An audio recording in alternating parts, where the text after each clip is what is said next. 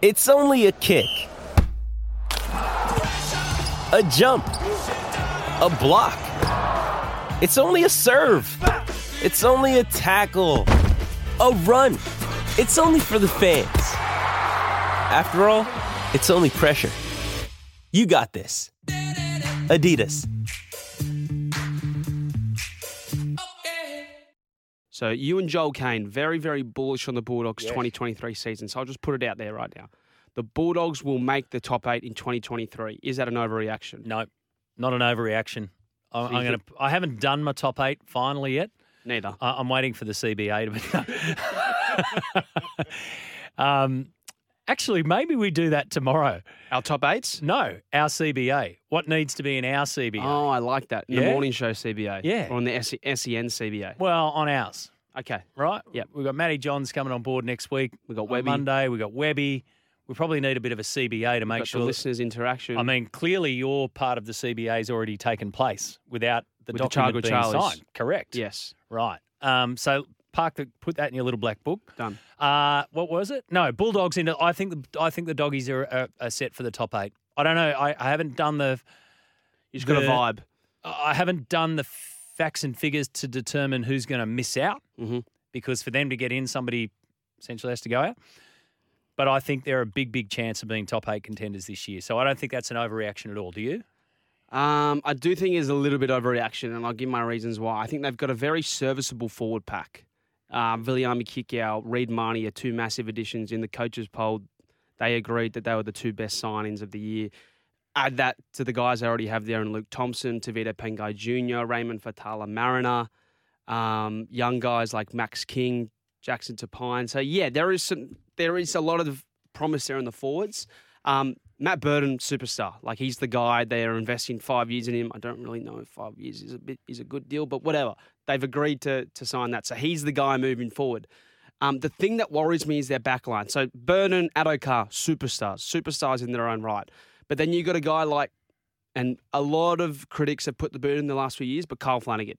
You ride or die with your halfback. You ride or die with your 7, and there's so many good halfbacks in the league, so it's tough.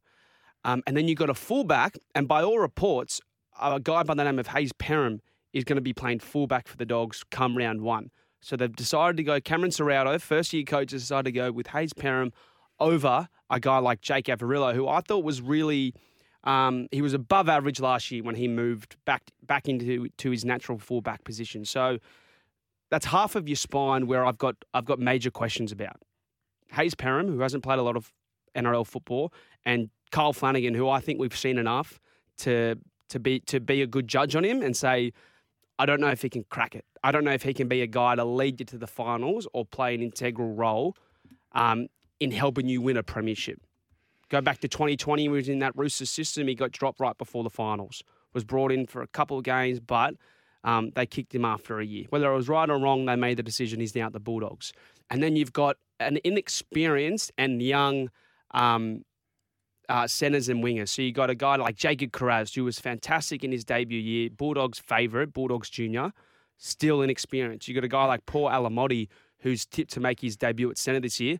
Great raps on him, but still 18. And you got a guy like Braden Burns, who's been in and out of first grade the last 5 to 6 years. So there are the question marks I've got over the Bulldogs. And I reckon they're all fair. Maybe in 2025, especially when they get a guy like 2024, sorry, I'm going to 2025. 2024, they'll get Bronson Cherry as well that year. Maybe they might get a guy like Mitch Moses. Who knows? But I think they'll be in the 9th to 12th, maybe 9th to 11th range. Okay. I'm looking for a top 8 performance from them. And just on Kyle Flanagan, who's going to be a key focus on that. Yes. You know, we always say that players in the NRL really don't hit their straps until they've played 50 games. Right, and then from 50 games onwards is where you kind of belong to be at that level, which is interesting given that the average player plays 40 games, I think, over the course of their career. He's just gone past that. Yep. He's essentially a 60-game player, 62-game player. The 2 words for me that will make a huge difference this year and perhaps answer those questions about Kyle Flanagan, Cameron Serrauto.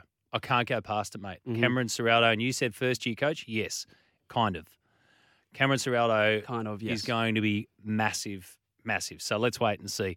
So, no, I don't think it's an overreaction, and I've got them inside the 8. So we go. It's usually 2 to 3 teams that drop out. It's Yes. going to be very, very interesting to see which of those teams drop out because I mentioned this last year. Panthers drop back to the pack a little bit, not a lot. They're still the deserved favourites. They lost Kikau and they lost Coruscant, who's so important to that team. Roosters get a little bit better with Brandon Smith. I think Broncos get better. Rabbitohs stay the same. They're going to be there and thereabouts. Sharks is going to be interesting to see how they go. Same with the Cowboys. It's going to be very, very interesting. But I think if I had to just say it right now, just off the tip of my tongue, I think maybe the Raiders drop back. Yep. And possibly, this might sound outlandish, but the blue and gold Parramatta Eels, maybe. I haven't confirmed the top 8 yet, but just not feeling it From quite fourth, yet. From fourth. Yeah, and forward to grand finalists. Grand finalists. Well, hey, they came top 4 in 2017, and then 2018, what happened? Wooden spooners. Anything can happen with the Parramatta Eels. Let's not put it past them. It's that window, isn't it? There's so many windows around. They're hard to. They're all open, by the way.